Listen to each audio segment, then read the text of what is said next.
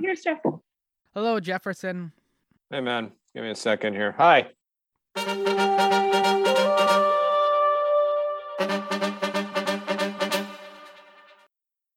Yo, welcome to my summer lair. I'm your host, Sammy.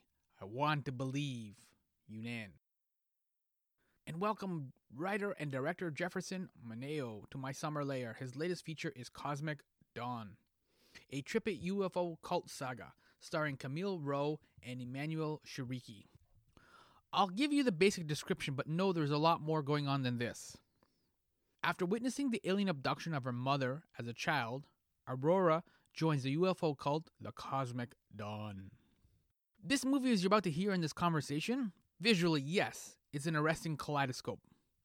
Yet, it's also inspired by Jefferson's unexplained experience he had in his youth, what he terms are crazy lights. He's going to share his experience, and I don't know what to make of it. Part of me is Mulder, part of me is Scully. Like being prompted by the movie, you have to question your assumptions. Between the UFO cult and the experience of Aurora, who witnessed the alien abduction of her mother as a child, it's like all off kilter. What's going on here? The only certainty is uncertainty, which is what you'd expect from a non-linear movie. This close encounter suggests an equally difficult question. Why do you believe what you believe? Some contemplation music comes from MGMT, who contributed a number of songs to the Cosmic Dawn soundtrack. That wonderful synth, and the style of the movie combined to offer up a warm 80s sci-fi movie feeling. Check it out for yourself. Currently, Cosmic Dawn is available on on-demand platforms. But yes, oh yes, we got to start with Jefferson's personal experience with those crazy lights. So you're ready now to talk about Close Encounters of the Fourth Kind. Is that right? Yeah, sure. So for people that don't know, Close Encounters of the Fourth Kind is being abducted by a UFO or its occupants. Close Encounters of the Fifth Kind is a UFO event claiming direct communication between aliens and humans, which are kind of like some of the themes that are in this movie Cosmic Dawn. Close Encounters of the Third Kind, of course, is the first contact that we've seen in the classic Spielberg movie. But before we get into Cosmic Dawns and their experiences, you had a close encounter when you were 12 years old. Is that correct? Yeah, I was. I grew up in Saskatchewan, and so I grew up in Saskatoon. But my relatives, like my grandparents and some of my aunts and uncles, lived in the south part of the province, sort of close to the U.S. border. My grandmother had a ranch down there, and just outside a little tiny dot of a town called St. Victor. And in St. Victor, there's like petroglyphs and stuff like that. It's kind of an interesting little historical area, more sort of like pasture land than the grain belt. And so there's a lot of cattle ranching and stuff down there. And so I used to go down in the summers and spend time with my grandmother because I just liked being down there. It's actually, I shot my first feature, Big Muddy, in around that same area. And so I used to go down there and spend time with her every summer. And one summer I was there staying at her house. It was just me and her and my grandfather. My grandfather was asleep. And I woke up in the upstairs bedroom, and there were all these kind of crazy lights coming in through the bedroom window from outside. And I came down the stairs. I remember looking at the clock before I got out of bed, and it was like 11:32 or something. I can't remember the exact time, but I remember looking at the clock and then going downstairs and going outside. And my grandmother was standing out in the yard, and there were all these sort of brilliant lights sort of up above us, which is sort of similar to how it's presented in the film, that sort of kaleidoscope of colors. And I came outside, and she was just standing there looking at the sky, and I came and stood beside her and asked her what it was, and she didn't know. And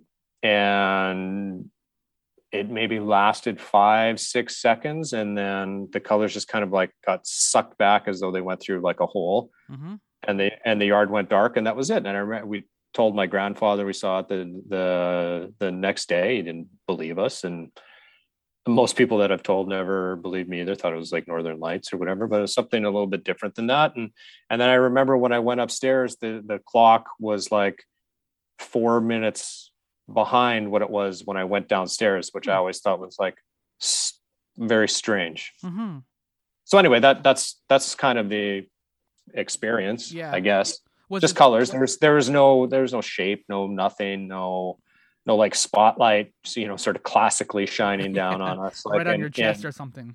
yeah, like there's no beaming us up into the sky or anything. But yeah. Was it scary, or like, what was there any kind of emotion, or you just like, that's kind of weird? I think, I mean, it's just weird and strange, and I don't know. I guess you just at first you're just sort of like, is it like a plane or what is it? I don't know. Mm-hmm. I don't know. I mean, I was 12, so Yeah. I don't really remember what I thought. I just remember thinking this is really weird and what is going on, and then it was over very quickly. You talked a little bit about the reaction that you got from when you tell people this story. Has it kind of shifted at all? Because there does seem to be much more like interest now in aliens, and like New York Times is reporting on aliens and UFOs and things like that. You know what I mean? Yeah. So, has it shifted? I mean, no, not Okay. really. I mean, it's the same as I think it's very similar to if anybody ever tells you they saw a ghost. There's like part of people that wants to believe in the unknown, and then there's the same. Everybody kind of carries sort of skepticism. You try to rationalize everything, which I think is what we do as human beings. I mean, we rationalize a lot of awful behavior and strange events and all this type of stuff, right? Trying to find some type of reason or meaning and for why things happen. So I think it'd probably be similar to that. If anybody's ever seen a ghost or has had that sort of mysterious kind of encounter, there's people that want to believe you because they want to believe in the unknown, and then there's other people that want to try to find a reason to disprove it or some type of rational explanation. So is there one that you would like, I guess, which one would it be worse or better? Like, is it that when people believe you or don't believe you? Because sometimes people that believe you or the cheese may not be fully on the cracker either, right? Yeah. Honestly, I don't really care. I mean, if they do, they do. If they don't, they don't. That's fine by me. But then that's another reason why I make films, or I'm interested in art in general. It's like to sort of express these ideas or experiences or whatever, and maybe make them more real in my mind in some way. And was that the spark then for Cosmic Dawn? You just wanted to kind of like go through this experience that you had and kind of process it? I mean, yeah, a little bit. I mean, I like really the way that the sort of genesis of this story. I was living in Vancouver at the time, and I, sort of like a stereotypical writer. I'd go write at a coffee shop around the corner from my place because I lived in a very kind of tiny apartment, and I had two very young children at that time. So I needed sort of, it was either there or I go to a library, but when I was feeling lazy, I'd just go to the coffee shop. And I wanted to do something about, like, originally I was kind of interested in doing something about Satanism, like a satanic cult. I was kind of, I don't know why, but I was sort of interested in doing something along that. But then I would write at this coffee shop, and I started noticing that the same woman would come in every day, and she would sort of insert herself at different tables and sit down and talk with people. And I always found it very strange because she didn't know them. So I was like, is she just being friendly, or is she lonely, or whatever it was? But then I started noticing that some of these meetings were maybe perhaps prearranged, and generally the people were very young. I would say like early 20s, late teens that she would be meeting with. And then I noticed that sometimes these people would start crying, and she would start consoling them. So then naturally I was just kind of curious. So I'd start eavesdropping on all this. And I found out that she was part of a group called Radiant Rose, which is sort of like a new age, I guess maybe you could call it a cult. It's a new age organization in Vancouver that's, I guess, kind of similar to Eckankar. If any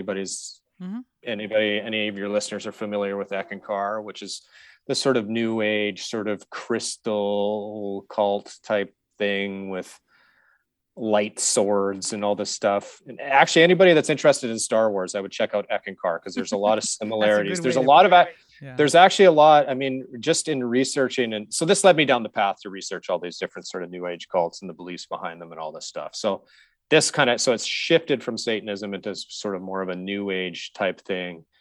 But so I'd written a draft of the script, and it was a little too like new agey, a little too sort of like yoga mat style cult, and I wasn't really interested in doing something like that.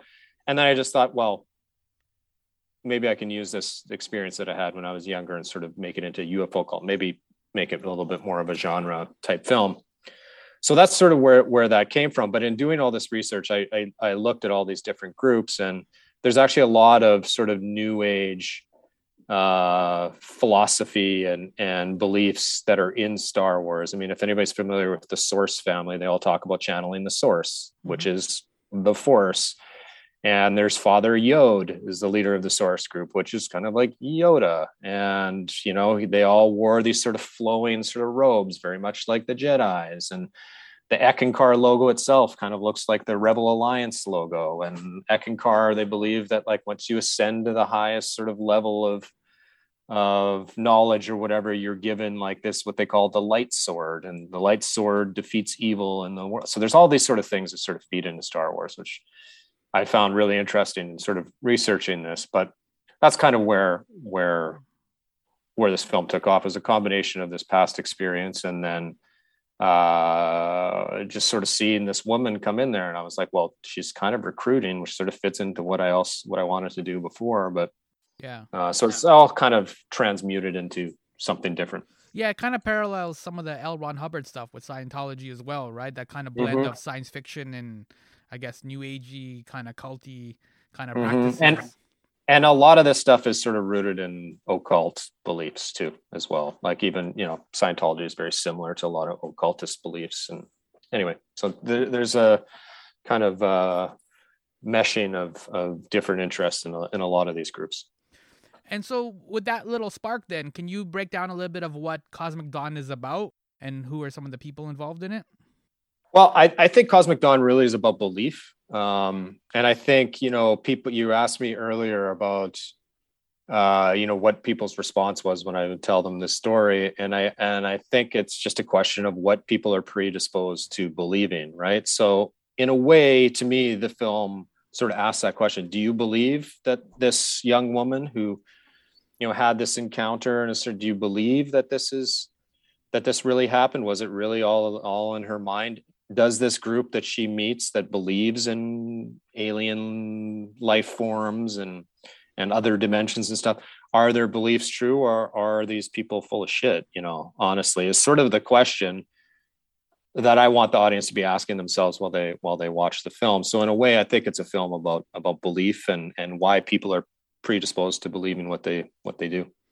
Yeah, and you said it in a very unusual place, the Screaming Heads.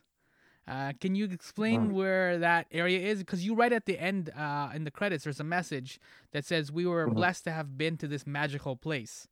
So that's in Ontario. That's in northern Ontario, in Berks Falls.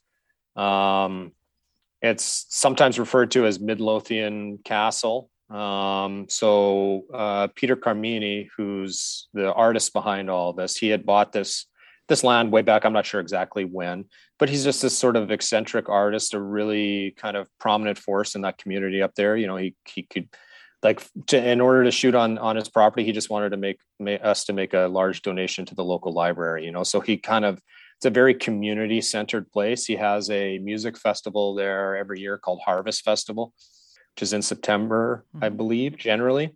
And we were scouting locations, and our location scout up there said, I read your script and you got to go check out this crazy place that I know. And I had never heard of Screaming Heads.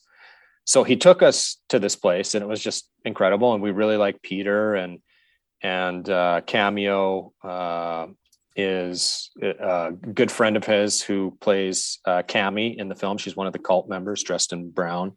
She's sort of the sort of caretaker of the property, and Peter's sort of the artist that creates all these Screaming Heads. And he's built himself this castle and all this stuff on this property. So it is like this really unique place. I mean, it's in the Atlas Obscura and all this stuff. And And the festival is pretty popular as well. So we went there and kind of hit it off with them and asked if we could shoot there, and they gave us permission to. And so from there, we kind of worked that iconography, of the screaming head into the sort of overall design of the film. And staying with the design of the film, how did the film's approach to color develop and evolve as you made Cosmic Dawn?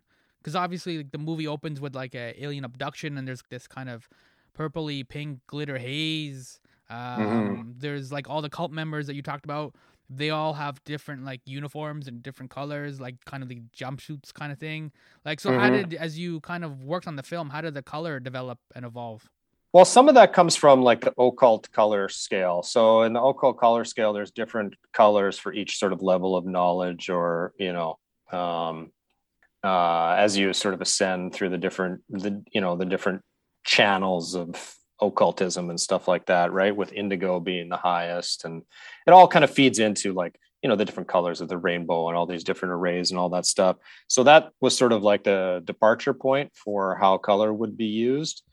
And then, there's some stuff like I really like James Turrell and Dan Flavin and artists like this. And so that's where the light panels in the wall kind of came from. And so it all kind of grew out of that, like the use of color within a lot of these groups that I had researched, and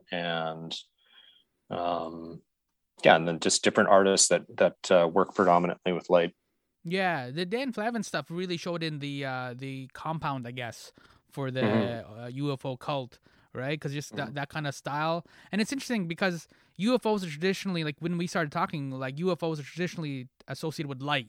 That's one of the consistent stories and things that people see. There's a bright light or number of lights or floating lights or whatever it may be. And you as a filmmaker too, your job is basically to turn money into light. That's what you do. And so it's kind of interesting, that relationship between UFOs and light as you make a film.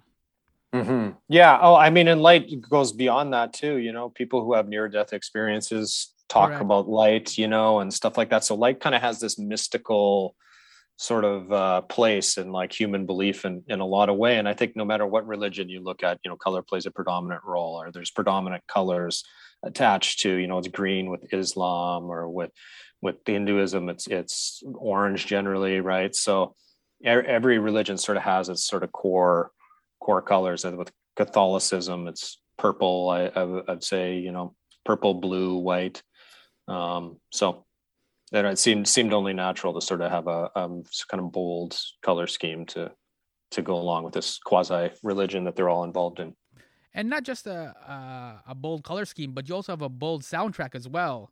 MGMT does a number of tracks as well. How did you get hooked up with them? And like, are they big UFO fans as well? They're big genre film fans. So Andrew Van Weingarten from MGMT, I had a personal sort of connection to him through Camille Rowe, who used to be partners with him at one point in time. And I was a big MGMT fan, and I sort of talked to Camille about that. And she was like, well, you should reach out to them. I know that they've been looking to produce some music for films, or they're interested in kind of doing some of that stuff, and they're big genre fans. So that sort of led to talking to him. Unfortunately, he never ended up being able to sort of take on the full task of doing the score. But he was involved, he contributed a few tracks. And from there, we were fortunate enough to work with Alan Howarth, who has done a bunch of John Carpenter movies in the 1980s, like Halloween 3 and They Live and Big Trouble in Little China and Escape from New York. So he's involved in all these classic sort of Carpenter films. And we wanted somebody that could do sort of more of a synthy sort of, throwback 80s style score. And Alan had scored another film that one of my producers had been involved in. And so that kind of led to that. And yeah, was that kind of 80s vibe as well? Because like the font choice for the way Cosmic Dawn appears on the title, like in the movie, some of the synth. Did you want to necessarily kind of throw in some of those kind of 80s kind of sci-fi throwbacks a little bit, kind of like pepper them in? Yeah, I mean, more than anything, I just like to try. I mean, I try to do this with my first feature too. Is I just like to make films that are kind of not tied to a specific time period, because I think that's a real way to sort of get your film dated. So I like to, and I also just think life is kind of like that. I mean, not everything in 2022 or is I mean, people have couches that were made in the 90s and cars that were made in the 2000s. And then, fashion that was maybe more, fashion is cyclical and always kind of cycles in and out of different eras and stuff like that. So I kind of look at filmmaking that way as well. So to never really try to date it, I didn't want to do anything that was very, very specifically contemporary, just to try to create a kind of timeless world or story. Yeah, that works. And how did you settle in on the two lead actresses? Both of them are really good, Camille Rowe and Emmanuel Shariki. How did you settle in on that was the vibe or what they had that you wanted to put them into the film? We had one of our producers on the film, Mark Rasso, had a working relationship with Management 360, which is a management company in Los Angeles. Had worked with them before. And so we had sent them the script and said, hey, we're looking to cast these roles. We're interested in some people you represent. And Camille was not somebody that we were really familiar with, but they had recommended her and they said, hey, take a look at her reel. And her reel was really great. I mean, she had one thing on her reel that was like a self-tape that she had done for another film. And I watched, it was maybe 5 minutes long, and about 3 minutes went in, and I just thought she was just like talking with somebody off camera or what. I didn't know that she was actually running lines. Mm-hmm. And I was just really impressed. I was like, I can't believe that was a scene, because it actually just seemed like she was just having a natural conversation. So then I met with Camille and I talked with Camille and we kind of hit it off. And so we decided to cast her in the film. And then Emmanuel, I've just always really liked. And she was fantastic. I mean, she's been a real supporter of this film from the very beginning. And she did. I know I didn't need to see a reel from Emmanuel. I knew Emmanuel quite well from before, and yeah. So I think they're both great. So. Mm-hmm. Yeah, they both did a great job, and they're interesting too because, like you said, Emmanuel, she's kind of like a veteran. She's been doing a lot of stuff, right? And so she's kind of been around the film scene and stuff like that. Whereas Camille is still getting her footing in terms of film and television. You know what I mean? And still growing. So, but she did a great job, and she showed up, and she was able to balance both the vulnerability of having a mother abducted possibly by an alien and trying to deal with this UFO cult at the same time. Mm-hmm. Yeah. I think she gives a great performance in the film. I'm really proud of the work that she did, and she's doing quite well for herself. She had another horror film called The Deep House that came out sort of late last year, or maybe it was in the summer it came out, which is also quite good. I recommend people check that out. And I know she's doing a whole bunch of TV stuff and all that I'm not really at liberty to talk about, but she's got a bunch of stuff kind of coming out here within the next year. That's cool. And as we're wrapping up then, what is the alien language that they use in the movie? Oh, I just created that. I mean, that's just for people that speak more than one language, I think they'll be able to pick up certain words, because the sentence construction is structured very similar to English. Mm-hmm. But all the word, basically I wrote the text in English, and then I went through a lot of different languages, finding words that would have the rhythm that I would like. So there's stuff that's pulled from Latin and stuff that's pulled from Tagalog, and there's stuff that all these different languages that are sort of mixed together there's Arabic words in there. So I've had a few screenings at the film where people ask what language is that? Because I understood random words, but not. So it's kind of a mash. And then I would just change things to make it sort of flow easier off the tongue. So that's sort of the process that went into that. So was it fun creating your own, because we talked a little bit about L. Ron Hubbard and Star Wars mysticism. Was it fun kind of creating your own cult and your own language and developing? The language was the funnest part for me. I mean, I love doing that. I would have loved to write everything in the compound in that language. It was just fun. I mean, just even seeing the actors try to learn their lines and all that, it was fun. Your tagline for your 2017 short, Tucson Hot Damn, was a love letter to the weird capital of the world. Mm-hmm. And I just want to kind of circle back to what we were talking about with like UFO cultists and kind of spiritualism. Like, what is it about like these beautiful freaks or people that live quote unquote on the margins that kind of interest you? That seems to kind of run through some of your work. They're just more interesting than ordinary people.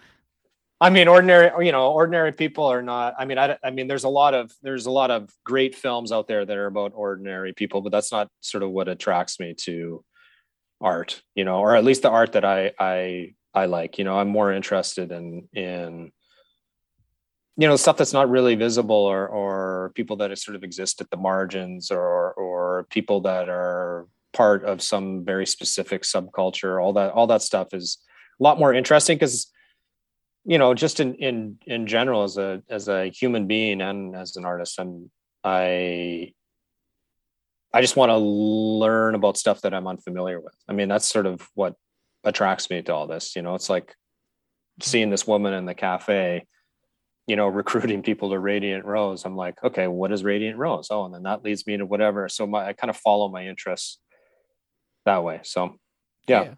And are you hoping then, like you've already alluded a little bit to it, but are you hoping that viewers, like, what are you hoping that viewers will take away from watching Cosmic Dawn? Is it to like maybe even look up a little bit more and see some of the stars and look for things, or have more empathy for the unknown, or what is it that you're hoping, like, as a takeaway, I guess?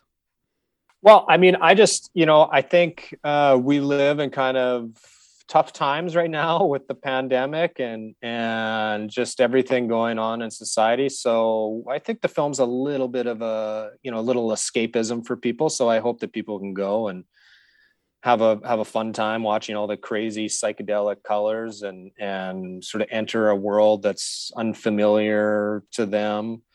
And then just on a different level, sort of what I said before, it's like, do I believe in this? I think people's reactions to the film might say a lot about who they are as people. Mm-hmm. Do you want to believe in the unknown, or are you going to go through the film and be like, these people are full of shit? And in terms are they on to something, or are they all full of shit? That's sort of the central question. Yeah, and in terms of responses that you've gotten for the film, like you said, you already had some screenings. Like, have people come to you or mentioned like that they have seen other things, like unidentified objects in the sky, or had abductions? No, mostly people are just really skeptical about my experience. So that's usually what I get asked about. Yeah, come on. It must have been this. That's generally sort of what it is. And then people seem to be really interested in the language, the what we call reptine, the language in the film. Mm-hmm. That's been a sort of a big talking point with people. And then people are like, in your mind, I get to ask this a lot, in your mind, is all this real, or is it all in their heads? And I mean, that's not for me to answer. Yeah. That's up to the audience. It's funny because it's like the UN UFO is just unidentified. It's just that there's something there. It doesn't always necessarily have to be quote unquote aliens. It's that there was just something that, whether we can't explain it or whether it's the limit of science or whatever it may be, there's something that we can't explain. As you said, you were like 12 years old. You didn't have enough quote unquote knowledge or like background. You didn't have a degree, anything to really kind of process the experience that you were having. Right. So that's, I think, too, what you're talking about, where like, are these people full of shit or not? Like, sometimes people see something and they just not qualified, quote unquote qualified, to understand what it is that they've seen. Mm-hmm.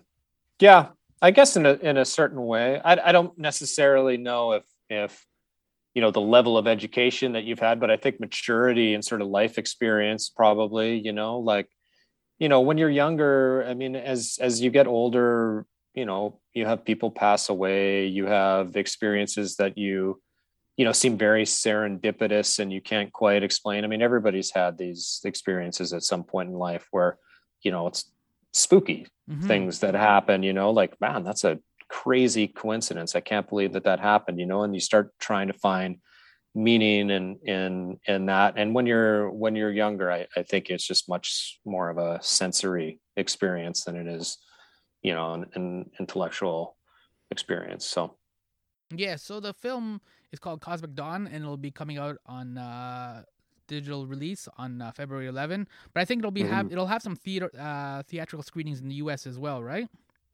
Yes, yeah, it's opening in Vancouver on February 4th, so very soon. It's playing in Vancouver, and then it opens in Los Angeles and Denver on the weekend of February 11th. And I know that we're looking at getting dates in Toronto here in Canada right now, but we'll see with all the theater restrictions and all that stuff. I think it's things are kind of up in the air in terms of how open things are going to be and what capacity levels are at and all that stuff. But BC is more open than Toronto is at this time. So Okay. I'll put the link in there as well so that people then can then follow up and then see if their screenings show up or where they can download it on February 11. So, but thank okay, you so much, Jefferson, for hanging out. We covered yeah, quite a thanks, bit. Sammy. We covered Star Wars, Mm-hmm. your close encounter when you were 12 years old, and that the movie is called Cosmic Mm-hmm. Dawn. So, thank you very much for hanging out. Yeah, thanks, Sammy. I appreciate it, and I hope everybody enjoys the film. May you reach the dawn.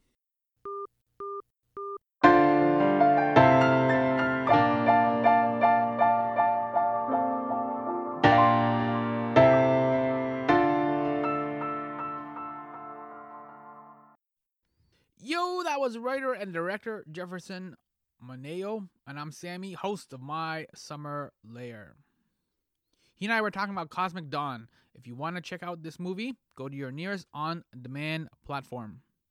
Or check out Cosmic Dawn Film on Twitter, at Cosmic Dawn Film, for nearby screenings. Reach out and let me know what you think. Oh, and you have to let me know what you thought of Jefferson's crazy light story. Or, do you want to get into this? Let's get into this a little bit. Have you had a similar experience? Have you seen something unexplained in the night sky? Something that defies easy explanation? Reach out. Reach out. Seriously, reach out. I'm so curious. I'm at My Summer Lair for all three. My Summer Lair for Twitter, Facebook, and Instagram. What do you think of Jefferson's crazy light story? And have you had a similar experience? Something that was unexplained? Thank you so much for listening to me in the Netflix world. UFOs, yo.